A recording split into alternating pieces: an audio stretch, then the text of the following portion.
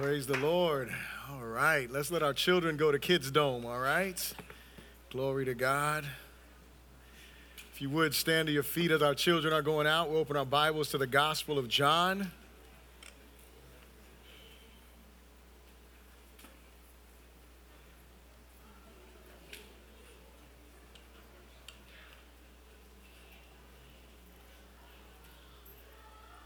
We're going to be in chapter 13, the Gospel of John, chapter 13.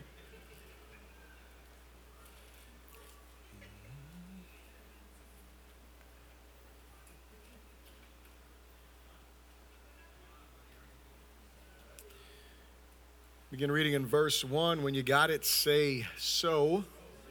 And it says, now before the feast of the Passover, when Jesus knew that his hour had come, that he should depart from this world to the Father, having loved his own who were in the world, he loved them to the end.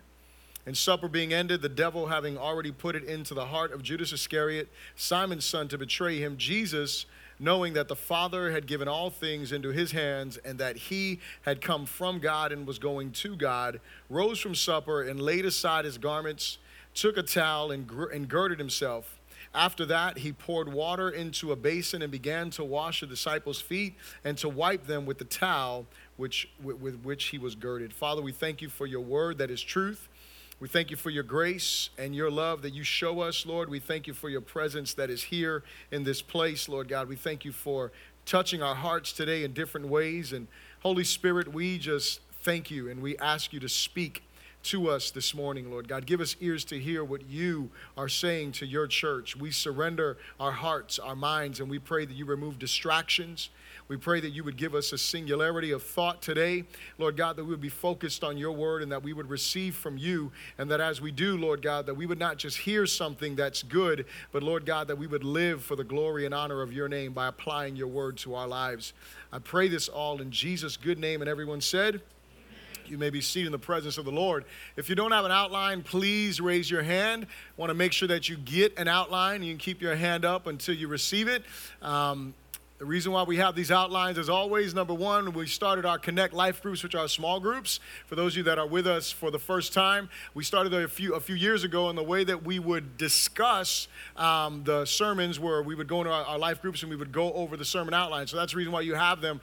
For one reason is so that way you can connect with your brothers and sisters. As I've encouraged you this season for Connect, we decided to do something a little bit different, which is we're going through a book right now called Gospel Identity. And so that's what we're doing in our Connect Life groups at this point. But that doesn't mean that these sermon outlines are not helpful, because the thing that I'm encouraging you to do is to take the sermon outlines as you should be, say should be, engaged in making disciples. You can utilize what you are hearing on Sunday mornings to help someone else grow in Christ. So that's very important for us. So that's why we have these outlines here. Now, as we dig into these scriptures here, as you know, we have been in the Gospel of John since the beginning of the year. And so as my wife, as my wife was talking to me and she was sharing with me about the plans for, Clergy Appreciation Day, I told her, I said, well, let me look at my my yearly outline here so I can show, look at what scripture topic we'll be on. And we were on John chapter 13, and I said, well, man, I'm not going to have someone else come and preach. I want to point to the great shepherd, amen? I want to point to Jesus, because all of us, and I want to say this, I'm not like a falsely humble guy, like, hey, man, don't honor me. I'm not into all of that. I think the Bible says to honor those who lead, and so it's all good. I'm not asking you to worship me. Hello, somebody. And I'm not an idol either, right? I don't need all that. Like, I can carry my own Bible, right? I can wipe my own sweat off my forehead. Just saying, I don't know if you've seen that. Anyway, hey, to each his own, but we don't need none of that here, amen? And so, ultimately, the point is that we deserve honor as leaders. And so, that's why we do this. And that's why we take time, to do this. But the one thing that I realize is that we are only under shepherds. That's all that we are, right? And we are, and we believe this in this church, is that Jesus is the senior pastor. And so as we honor our leaders, we are honoring who? The leader of leaders. We are honoring Christ. And so that's what we want to do. And as I thought about this day, and I said, man, what an appropriate scripture and text to look at, the work of a real shepherd and what a real shepherd does, because if I'm an under shepherd, then that means that I need to be following in the footsteps of Jesus. Amen? And he was in the upper room here with who? He was with his 12 disciples, and these were 11 of them were going to make it. You know, the other one was the one that betrayed him, and he wasn't going to make it. But these 11 disciples, really, if you think about it, they were the first pastors of the first church when we look in the book of Acts. And so what we find here is that he was teaching pastors how to pastor. Jesus gives them some great examples. And so this morning, what I want to talk about is selfless service, right? And so we now enter into, in your outline here, you can follow along, we now enter into the next section of John's gospel, which is chapters 13 through 17. And so John chapter 1 through 12 has been Jesus' public ministry. This has been the time that Jesus has proved who he was, that Jesus has made it clear, and he's given all the opportunities that were going to be given during his earthly ministry for people to come to follow him. So he did all of that for those first 12 chapters, and over a 3-year period of time he did that. And then the last day, listen to me when I tell you this is the last day, just so you know. The next chapters 13 through 17, this is actually just like a couple of hours. It's literally the day before the crucifixion. And so it's going to take us a few weeks to get through the day before the crucifixion, because Jesus says so much and does so much in these chapters. But that's what this time is. It's a time with his disciples the day before he's going to be crucified, and he takes them in this room. And so chapters 13 through 17, Jesus enters into his private time of ministry, his last words to his disciples one day before he would be crucified for the sins of the world. This time for his disciples surely marked them, and Jesus began it with a dramatic word picture of who he made himself to be, servant of all, and what he expected and still expects of his disciples, that we would be servants of all. The book of Philippians reminds us that Jesus, chapter 2, it reminds us that Jesus did what? He humbled himself.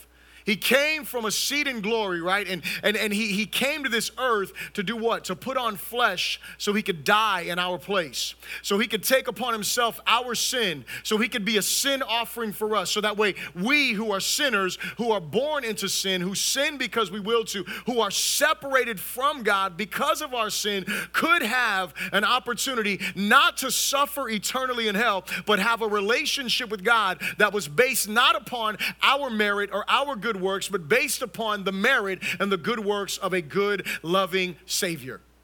Jesus dies in our place to give us this opportunity for life. And what Jesus is showing us here, he's showing his disciples, this is what I've done. See, this is the marks of a good leader, right? It's someone who doesn't ask you, hey man, go do this, right? But it's someone who's saying, I've been there, done that, now I want you to follow in my footsteps.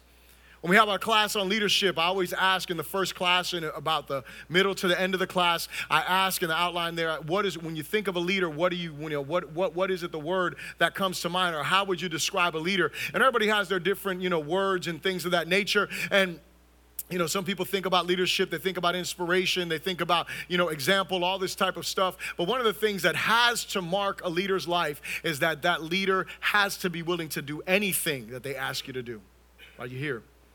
And Jesus shows us this great example. I had the privilege, and for those of you guys that were able to make it last Tuesday for our Key Life Men's time together, we gave out the flyers to everyone and, invited all the guys to come out. And for those of you that couldn't make it, I'm sorry. But for those of you that did, I appreciate you coming out. But, we were able to hear he was a U.S. Colonel in the U.S. Army, Danny McKnight. And for those of you that know the movie Black Hawk Down, he was one of the people that was portrayed in that movie. And in his talk that he gave, he went through something, and it's called leadership. And if you look at your outline here, leadership, according to the Army, is this. These are the words, this acronym here. It's loyalty, duty, respect, selfless service, honor, integrity, and personal courage. And you'll notice in your outline there, selfless service is in the middle. It's in the middle of the 7, and so 3 on the top, 3 on the bottom. And I think that it was so important as I was looking at this, I said, man, isn't that so amazing that even in the Army, right, they have this acronym for leadership, and centered in it is what? Selfless service. And when I look at it, it's like I can't, serve selflessly without loyalty. I can't serve selflessly without duty, without respect, without honor, without integrity, without personal courage. And all of these other things that are there, if I don't have a heart to selflessly serve, guess what? I can't do those either. And what I realize is that Jesus shows us this example of selfless service as the great shepherd that he is. And so here's the deal, last paragraph here. We are called to follow in the footsteps of a Savior who came from a glorious state, he was seated in glory, to a humiliated state when he put on flesh and died on the cross for us, to return to a glorified state with the sole purpose of serving humanity in the one way we could not serve ourselves, dying as innocent in the place of the guilty. That's what Jesus did. And listen, like I told you, I think it was last week, we were talking about the, hardening of the hearts and blinded eyes. And I said, Isaiah had the ministry when God called him. He was like, go preach to people that aren't going to listen. I'm like, man, I wouldn't do that, right? I was just being completely honest. I wouldn't do it. Here's another thing, man. I don't know if I was like seated in glory, everything was amazing, that I would be like, yeah, I'm going to go ahead and leave. Right? Like I probably would be the guy that would say, I'm good. Someone else, I would wait. You know how you're sitting in a classroom, or you're sitting in a scenario where they're asking for volunteers and everybody waits for someone else to volunteer. Hello, somebody. I'm just saying, y'all know you've been there. I mean, come on now. You're sitting there and it's like crickets in the room. Hey, who wants to go first? And everybody's like looking around, acting like no one ain't looking at you, all that kind of stuff. That stuff happens in Connect too, right? Y'all sit down. First question comes around and everybody's like sitting there like,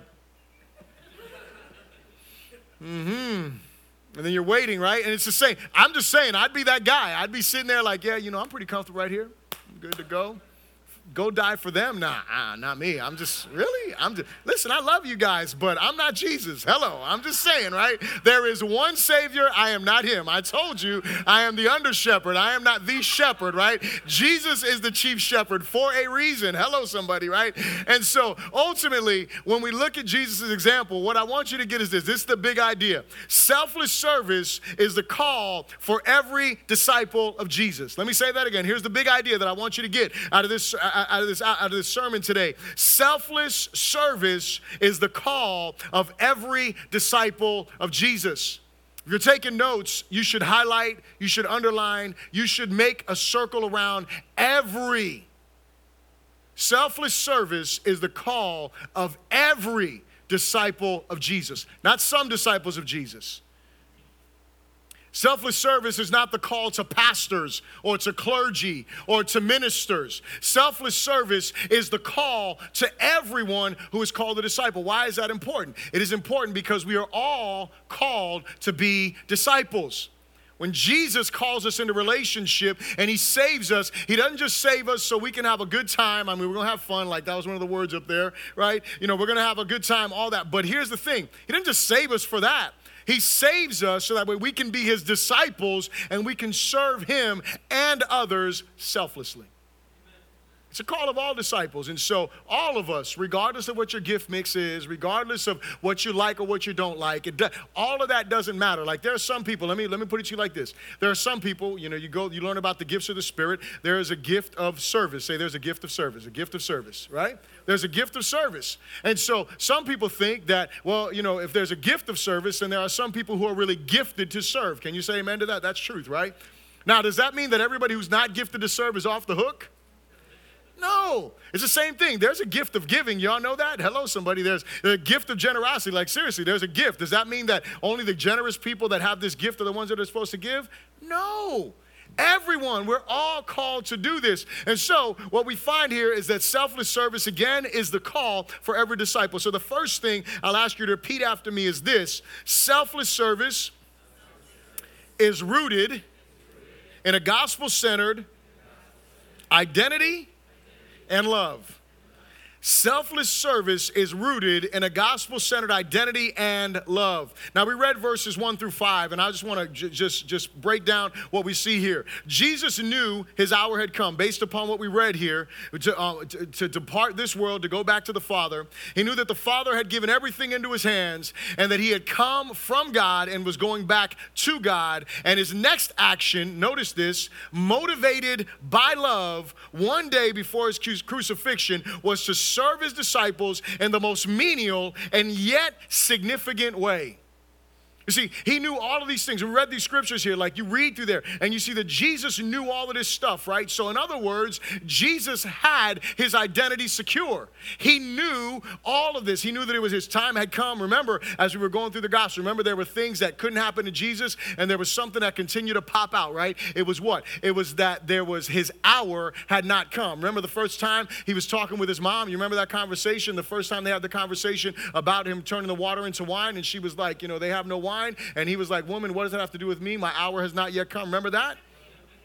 Sounded disrespectful. We explained that it wasn't, right? I know. We go back and listen to it. But he wasn't disrespecting his mom. He was communicating something. Here's the thing.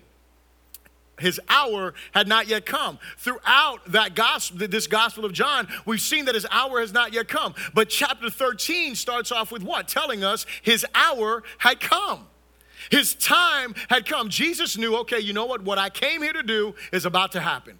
What I came here for is about to be accomplished. And so he knew all of this stuff. He was secure in his identity. Now, notice it's this. In order for us to be selfless in our service, we need to have what? We need to have our identity in the gospel, and we also need to have our love that flows from the gospel. Here's why. Two things. Listen to this. If you do not know who you are in Christ, you will never be freed to serve.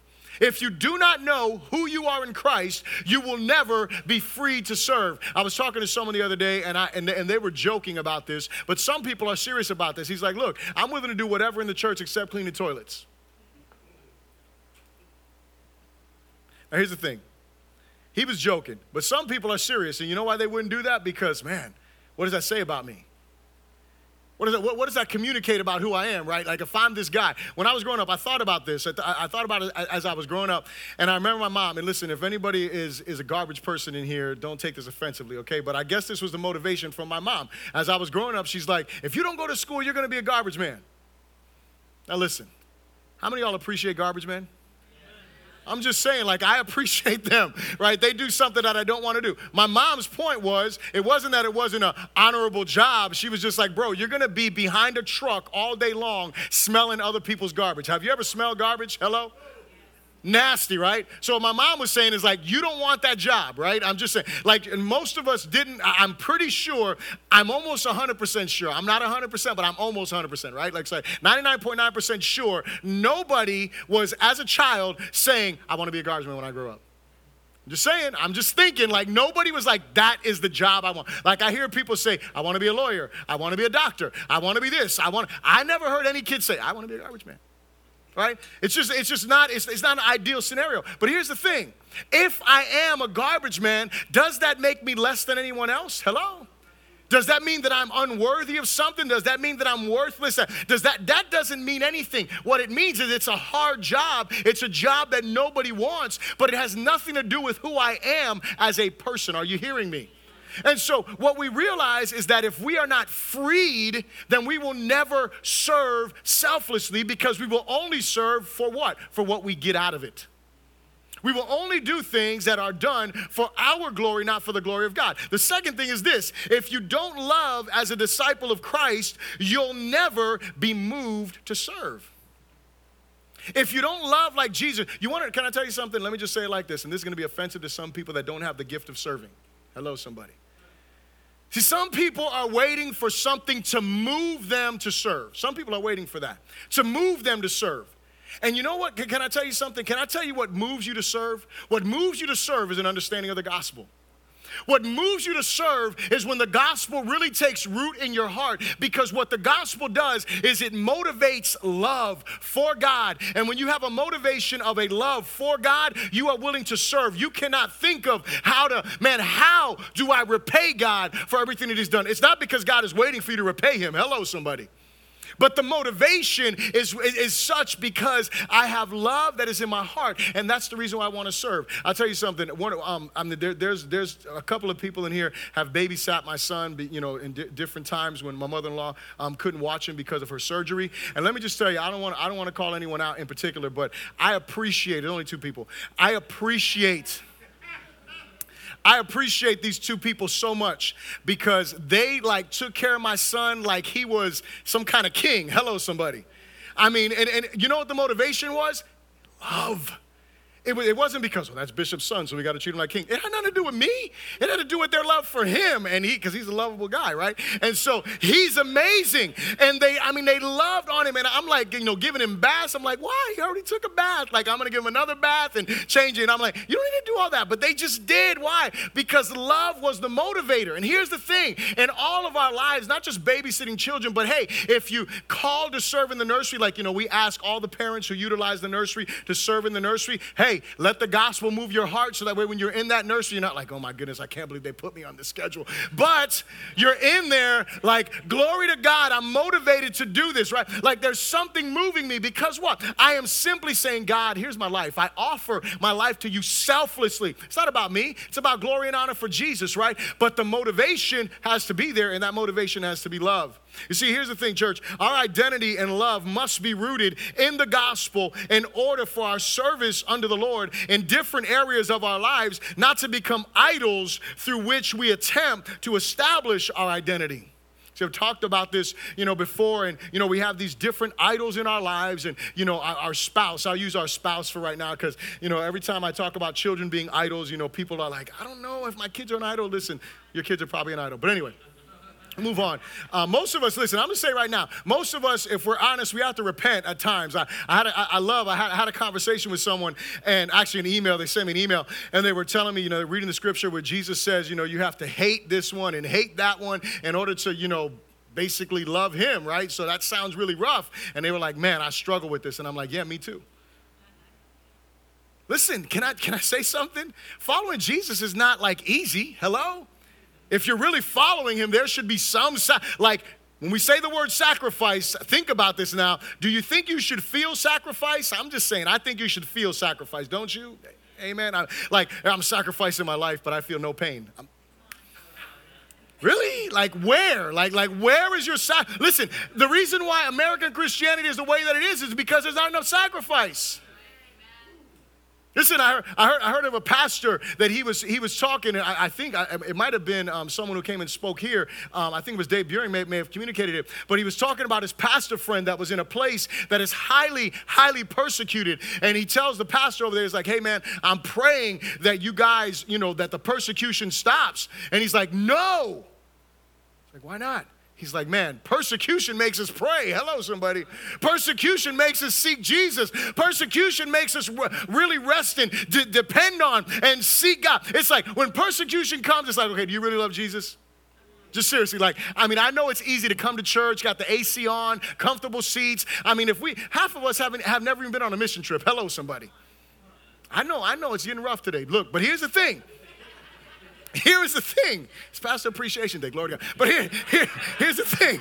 Just appreciate me today. But ultimately, okay, we were so comfortable. We're so concerned with our comfort. Jesus said it so clearly. He's like, oh, you want to follow me? He said, come get a hammock. Is that what he said? Get a hammock and some lemonade. It's going to be all good. That is not what he said, right? He was like, oh, you want to follow me? Oh, okay, hold up. Check this out. Take up your cross, follow me, deny yourself. That doesn't sound comfortable. I would love the hammock. Hello, somebody. I'm not saying you can't have a hammock every once in a while, right? Like experiencing good. It's not to say God doesn't allow us to experience good stuff, but what I am saying is that there is some level of sacrifice, right, that should be occurring in our lives. And so ultimately, getting back to this point of us selflessly serving and, not having our identity in different idols, ultimately the thing is this, we all make sacrifices for stuff. But, if I allow myself to have something else as an idol in my life and I'm trying to build my identity in that, we'll forget spouses for a moment and don't forget them. We're not going to talk about the spouse as an example. But in our work scenarios, everybody, wants, that we're trying to establish our identity in work. All of these different things. But listen, if you have your identity solid in Christ, you know what you're not trying to do? You're not trying to establish an identity at work. What you are trying to do is you are trying to project the identity you already have. What I mean by that is now you live a different way. You're not trying to climb up the ladder of success. You are trying to give glory and honor to Jesus, and that's all you're trying to do in whatever position you are. You are not a suck up because you work harder than everyone else. Hello, somebody. Oh, come on. but I'm just saying, because I mean, seriously, like people are like, oh, he's a suck up, she's a suck up. No, is he or she a Christian? Hello. I know there's suck-up Christians. I know that. I'm not talking about them. I'm talking about just a Christian that gets there earlier before anybody else. I'm talking about the Christian who works later than everyone else. I'm talking about the Christian that says, you know what? Give me the overtime as long as I can make it to church and I can make it to Connect. Amen, somebody. That Christian, right? Like, let me work hard, right? Like, that's a Christian. That's a motivation. And I'm not trying to achieve something. I already achieved something. As a matter of fact, I just received something because Jesus achieved it. Hello. He died for me. He gave me this new identity, and I want to make sure that the world sees him in me. It's not about me. Hello. We need to be those people that are selfless in our service and that our identity and our love are rooted in the gospel. The second thing, I ask you to repeat after me, is this. Say, selfless service is a means towards holiness. Let's read verses 6 through 11. So Jesus has already gotten down. He's already girded himself. He's got the bowl. And it says in verse 6, it says, then he came to Simon Peter, our favorite person outside of Jesus because he reminds us so much of us. Amen. Always saying stuff, right? That open mouth, insert foot syndrome, right? Okay. So then he came to Simon Peter, and Peter said to him, Lord, are you washing my feet? Peter's so humble. Like, never, Lord. Jesus answered and said to him, what I am doing you do not understand now, but you will know after this. Peter said to him, you shall never wash my feet. Never. Jesus answered him, if I do not wash you, you have no part with me. Simon Peter said to him, Lord, not my feet only, but also my hands and my head. So in one part, he's like, you're never washing. Now he's like, wash me completely. Because he's so humble, right? Like, look, like, you're never washing my feet, but now you're washing everything. Peter's crazy. Anyway, Jesus said to him, he who is bathed needs only to wash his feet, but is completely clean, and you are clean, but not all of you, for he knew who would betray him. Therefore, he said, you are not all clean. Selfless service is a means towards holiness. Jesus washed his disciples' feet, and he gave them the lesson on the need for continual cleansing and relationship with the Lord. Jesus cleanses us. Hear me when I say this. This is the principle here. When Peter is there, the big principle that we see here that's so vital for us as Christians is this. There's many lessons here, but the one thing that is so important is that Peter is asking Jesus a question. He's like, are you washing my feet? He's like, Jesus is like, you don't understand what I'm doing. He's like, you're never going to wash my feet. And then Jesus says, listen, if I don't wash you, then you have no part with me. Peter's like, well, wash my hands, my head, wash everything. And then Jesus is like, you're already clean, right? He says this, it's a weird like interaction. He's like, you're already clean. He said, and he who's already taken a bath doesn't need to take another bath, right? You need to go just have your feet clean. Here's the idea. The idea is in that culture, in that time is much different than ours, right? First of all, their tables were on the floor, okay? So what I want you to understand is that here in our days, you don't see anyone's bunions when you're at lunch. Are you here? As long as they keep their shoes on, you will never smell what their feet smell like, right? And you don't even know how dirty their feet are because they are where? Under the table, unless you have a glass table, and usually, you ain't looking down at people's feet anyway. The point is, it wasn't like that in those days, okay? Now, I don't want to exemplify this, but the point is, think about this. Like Cleopatra, how she like laid down and spread out. Well, when you were sitting down at dinner, guess how you were sitting? You were sitting with your feet like that to the side. That's how you were sitting. So guess what was next to you? Someone's face. Hello. So the appropriate thing was you would want to have someone wash their feet. Why? Because they didn't have the Nikes we have. They had sandals, if that. Hello.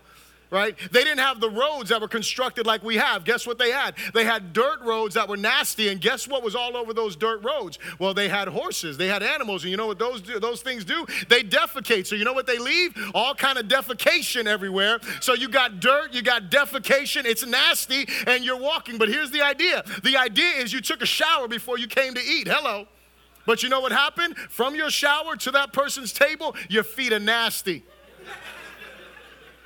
And guess what? We're going to sit together and your feet are going to be next to my face and I'm going to enjoy this meal. So the point is, what we do is we would have someone wash the feet. But here's the deal. The thing is that the owner of the house wouldn't wash somebody's feet, right? That would not happen. Why? Because, again, that's below me.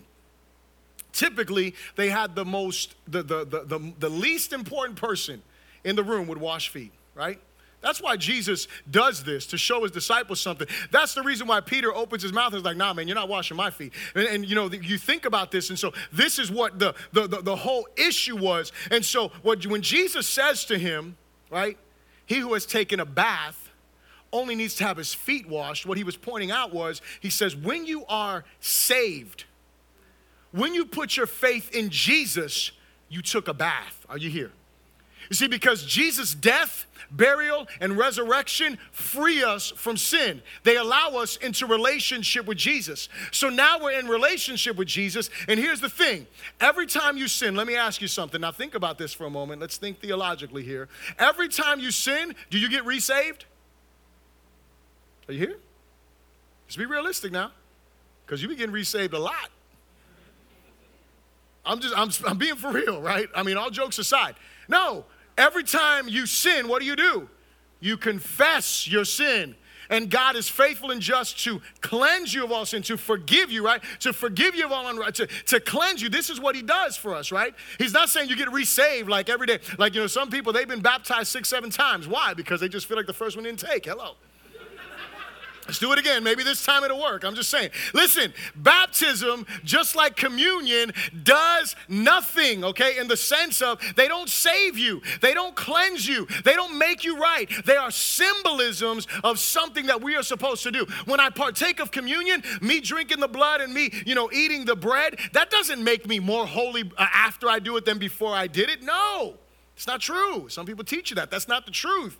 What it is it's an act of remembrance, right? The same thing with baptism. Baptism doesn't, you know, and I can tell you, I'll tell you personal experience. When I was baptized, I'm going to tell you right now, I don't know what, I mean, I know what happened, but I was like, man, when I came up out of that water, I felt like a new person. Hello. I'm just saying there was something that took place supernaturally, but it wasn't that I got saved at that moment. Man, I've been walking with Jesus for like 3-4 months up until that point. Hello. I was saved before that, but there was something that takes place in my life. And so what Jesus is communicating here is he's saying, look, you don't need to have a whole bath. What you need to do is you need to have a continual cleansing of your feet. Now, this one I'm going to leave you with, and I'm going to move on. Now, here's the thing that I don't know. How dirty do your feet get before you need to take a bath? I'm going to leave you with that. How dirty do your feet get before you need to take a bath? In other words, is Jesus saying, hey, it's okay for you to walk around and just, you know, hey, you took a bath one day and so never, you know, don't worry about it. I mean, just filthy, nasty, dirty, never take a bath again. Is that what Jesus is communicating? I don't think so. I don't think he's saying, hey, man, don't worry about it. The only thing you got to worry about is your feet. What he's saying is this. He's giving us a principle, and the principle is this, is that as we walk in this world, we are going to be rubbed against by sinful situations. We are going to sin against God, and we need to deal with our relationship with him. So we have the thing called justification, right? That bath that I took, and God makes me right before him. And then we have this thing called sanctification, where God makes me look more and more like him, and he deals with my sin in my life and in your life. And that's what he wants to do with us, and that's the principle that Jesus gives us here. And so he's showing them about holiness. He's showing them about living righteously. He's showing them that he is the only one. If I don't wash you, then you are not clean. He's showing them this, right? So he's making that clear to them. Here's what I want you to get. Our selfless service of others, see, when we decide we're going to serve, is a means by which God develops our character and develops his holiness in us. See, here's the thing. As I serve, as I position myself to serve selflessly. Listen, I talked about the nursery, right? And sometimes, you know, I can tell you right now, as loving and amazing as my son is a handful. Hello, just telling you right now. Like my son, he came in today, he was like spinning. You know, he's at that stage where he wants to like hit everything. And I'm like, boy, hallelujah. Someone told me not to say I beat the hell out of my kids anymore because someone's going to think I really do it. But anyway, I'm just going to say this. I pray for my son often. And I lay hands on him in a holy way. Amen. We'll say it like that. But here's the thing, right? Like, I love him. But can I tell you something?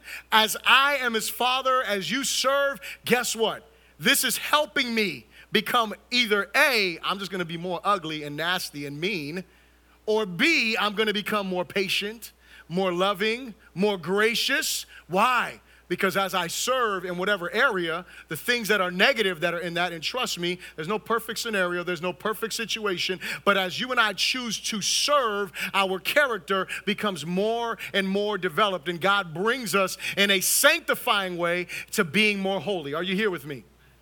That's what he does. But here's what also happens. As you and I serve, you know what we're able to do? We're able to point people to the one that makes them holy. Amen.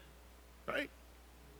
We're able to, in those scenarios, point people to the one that makes them holy. Because here's the thing. Our primary goal in serving is to bring glory to Jesus. That's the primary goal. Secondarily, it is to point others to Jesus for salvation, either for justification or sanctification.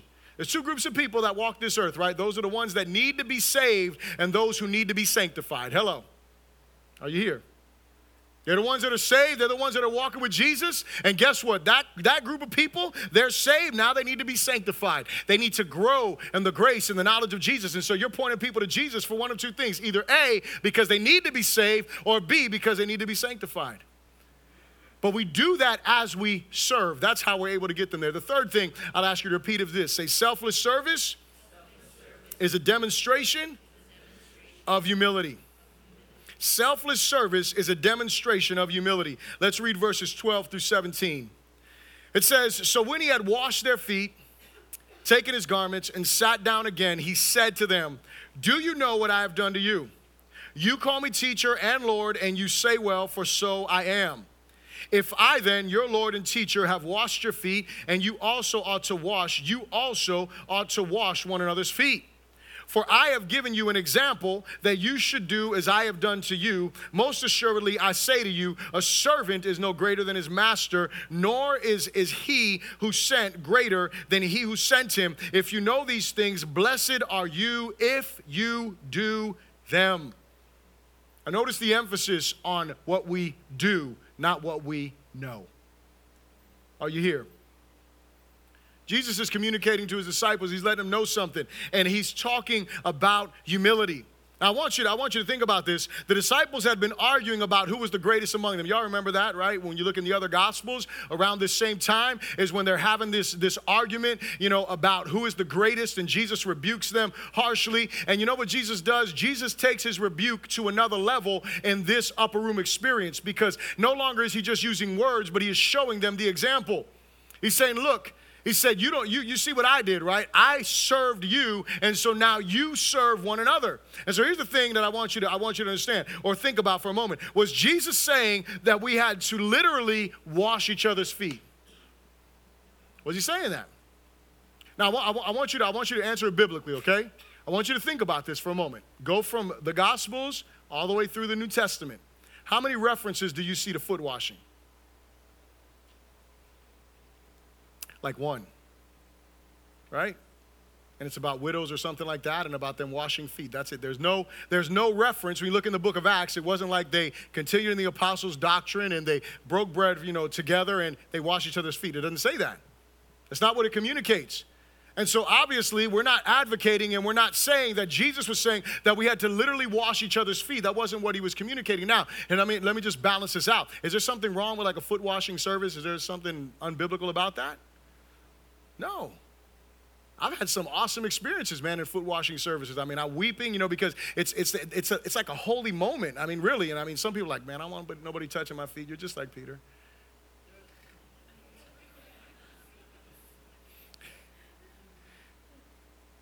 But here's the thing. The bottom line is what Jesus is communicating is he's saying, listen, he said, when you decide to selflessly serve, what you are saying is that, or what you are showing is you are demonstrating humility. Jesus demonstrates humility. And what he's telling his disciples, he's saying, listen, I want you to serve the same way that I've served. I want you to lay your life down in a selfless way, the same way that I did it. See, as disciples, understand this. We are no greater than Jesus, our master, and we must be committed to serving one another in loving humility. Now, notice in the beginning of these verses, look at chapter 13, verse 1, real quick. I want you to go back there. It says, now before the feast of the Passover, when Jesus knew that his hour had come, that he should depart from this world to the Father, having loved his own who were in the world, he loved them to the end, or he loved them perfectly. Jesus did this out of a motivation of love for his disciples. He wanted to show them. He did want to have that holy moment with them where he did something that was so humbling for them, and to show them what? To show them that he is their example, but to show them the love that he has for them. And for us as his disciples, when we serve one another, it shouldn't be grudgingly. It shouldn't be because, oh, Bishop said I got to serve, so I got to serve. Or someone, Pastor Chad is bugging me, so I got to do this. Or, Minister Lewis is hounding me. And, that's not the motivation that we serve one another. We serve one another because of the love of God that has moved our heart. Jesus exemplifies true humility. Now notice this. I was thinking about this.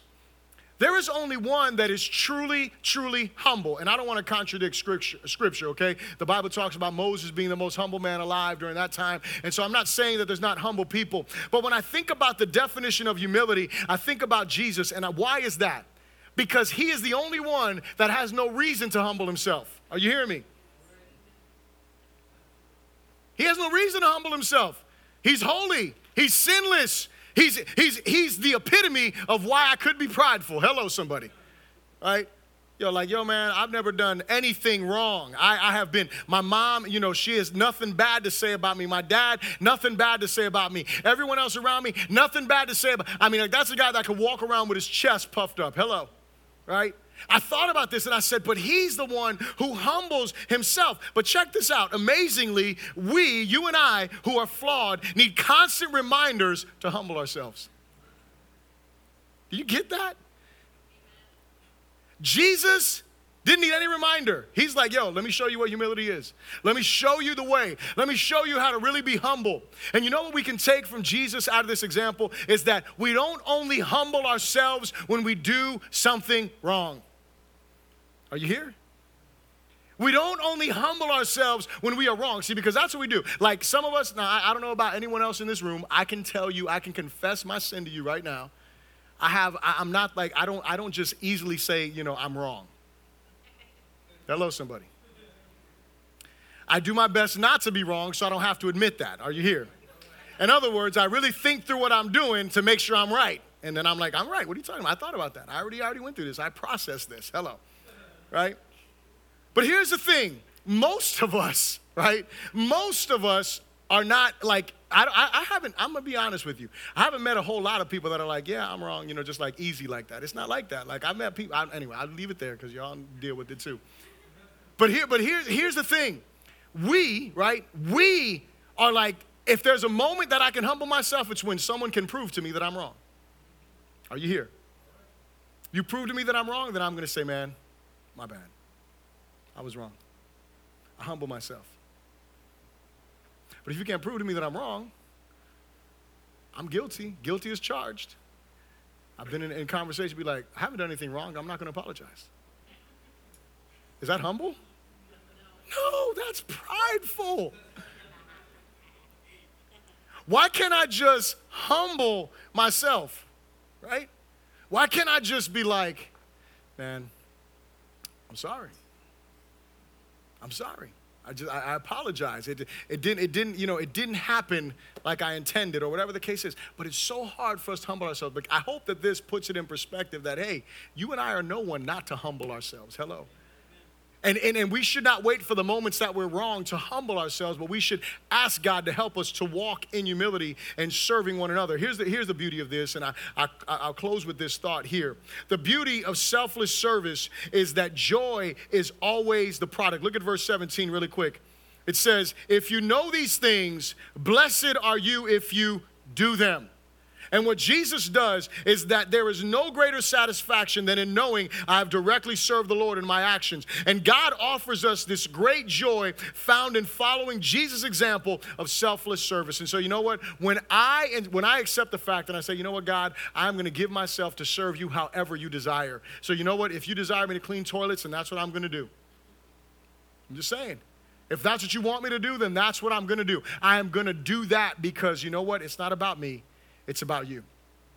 But here's the thing. What I love, and I will agree, I love this. I've been blessed. A lot of people, they have like horror stories with their mother-in-laws. I don't, man. I don't know anything about that. I have the most amazing mother-in-law. Amen, somebody. I thank God for that, right? And my mother-in-law is a woman of few words, but I remember when we first started this church, her desire, hear me when I say this, her desire was to clean the church. She didn't want to, she was like, I just want to clean the church. I'm almost sure she wanted to greet people, and she's the most amazing greeter. Amen, somebody. Right? But that was her desire. And it wasn't because, hey, I want to show how humble I am. I'm going to clean the church. That wasn't it. Right? Because you can be prideful on you. It's called false humility. Hello. Try to prove everyone how humble you are. And it wasn't that. It was just the right heart. And you know what it is that when you're doing something for the glory of God, look, it can be setting up chairs. It can be cleaning up something. It can be listen, when you go witness to someone, when you go communicate, the truth to someone's life, when you do something special for someone, this is the thing. There is a direct connection with the joy that God gives. Amen? Here's my last question for you, and I'm going to close with this. That was my closing thought. This is my closing question. Yeah, I know y'all were like, Bishop closed like 3 times. I did not close 3 times. I gave you a closing thought. Now I'm going to give you some closing questions with an S. Amen, all right? And I'm going to have to qualify some questions. I'm just kidding. We're going to make this easy. Here's the thing. What I want to ask you is this. Where are you serving? This is the most important question of anything I can ask you today. Where is it that you're serving, right? Where is it that you are serving? What part of the body of Christ are you serving in? And listen, I know that we serve at home, but I'm going to tell you something from a pastoral position. It's not just about serving my family. Are you hearing me? See, that's when it falls into idolatry, when you forget about your family in the body of Christ. When you forget about the church family, the blood-bought family that you are now part of, right? Now, listen, I get it. We have responsibilities at home. I have 2 children. One of them is going to be 14. The other one is 2. So I understand there's a lot of responsibility in between those ages and, continuing on. But here's my thing. I don't want you to just say, well, hey, man, I serve my kids, because that could mean that your kids are an idol. I'm going to throw it out there like that. Like, all I'm worried about is my kids being okay. Listen, I'm just saying, be careful with that. But here's the thing. Where are you serving? My second part of this question is, if you are not serving, my question is, why not? If you're like, man, I'm not serving in the body of Christ. I'm not doing anything. My question is then, why not? And if you're serving, then I want to ask you this question. What is your motivation to serve? Is your motivation to serve, man, I just have to do this, because do you do it grudgingly? Or do you do it with the right heart? What is the motivation to serve? So the first question is, where are you serving? The second part is, if you're not serving anywhere, why are you not serving? Listen, there's a lot of reasons why people don't serve. Some people have been hurt. Some people have been burnt. Some people have had bad experiences, so they're like, I'm not going to serve anymore. That's bad reasoning. I'm just saying. And if you are serving, what's your motivation? Let's pray. Father, thank you so much for this day, God. Thank you for your goodness. Thank you for your grace and your kindness toward us. I thank you for the example that you give us, Jesus. I thank you for serving as you do. I thank you because you show us what it means to selflessly serve. I pray for my brothers and my sisters that are in this place, God, and I just ask you for them, that you would help us all to serve with the right motivations. Help us to serve based upon the giftings that you've given us, and help us to be faithful in that service. I pray for those in here that are not serving in the body of Christ. I pray that you would draw their hearts to you, Lord God, that you would grant them repentance where they need to repent, that you would heal them where they need to be healed, God, and that you would strengthen them that they may be able to serve you faithfully according to your word and your will. I pray, God, that you help us all to continue to move forward as you call us to in extending your kingdom. We pray this all in Jesus' good name. And everyone said, amen. Come on, give God a hand of praise. He's worthy.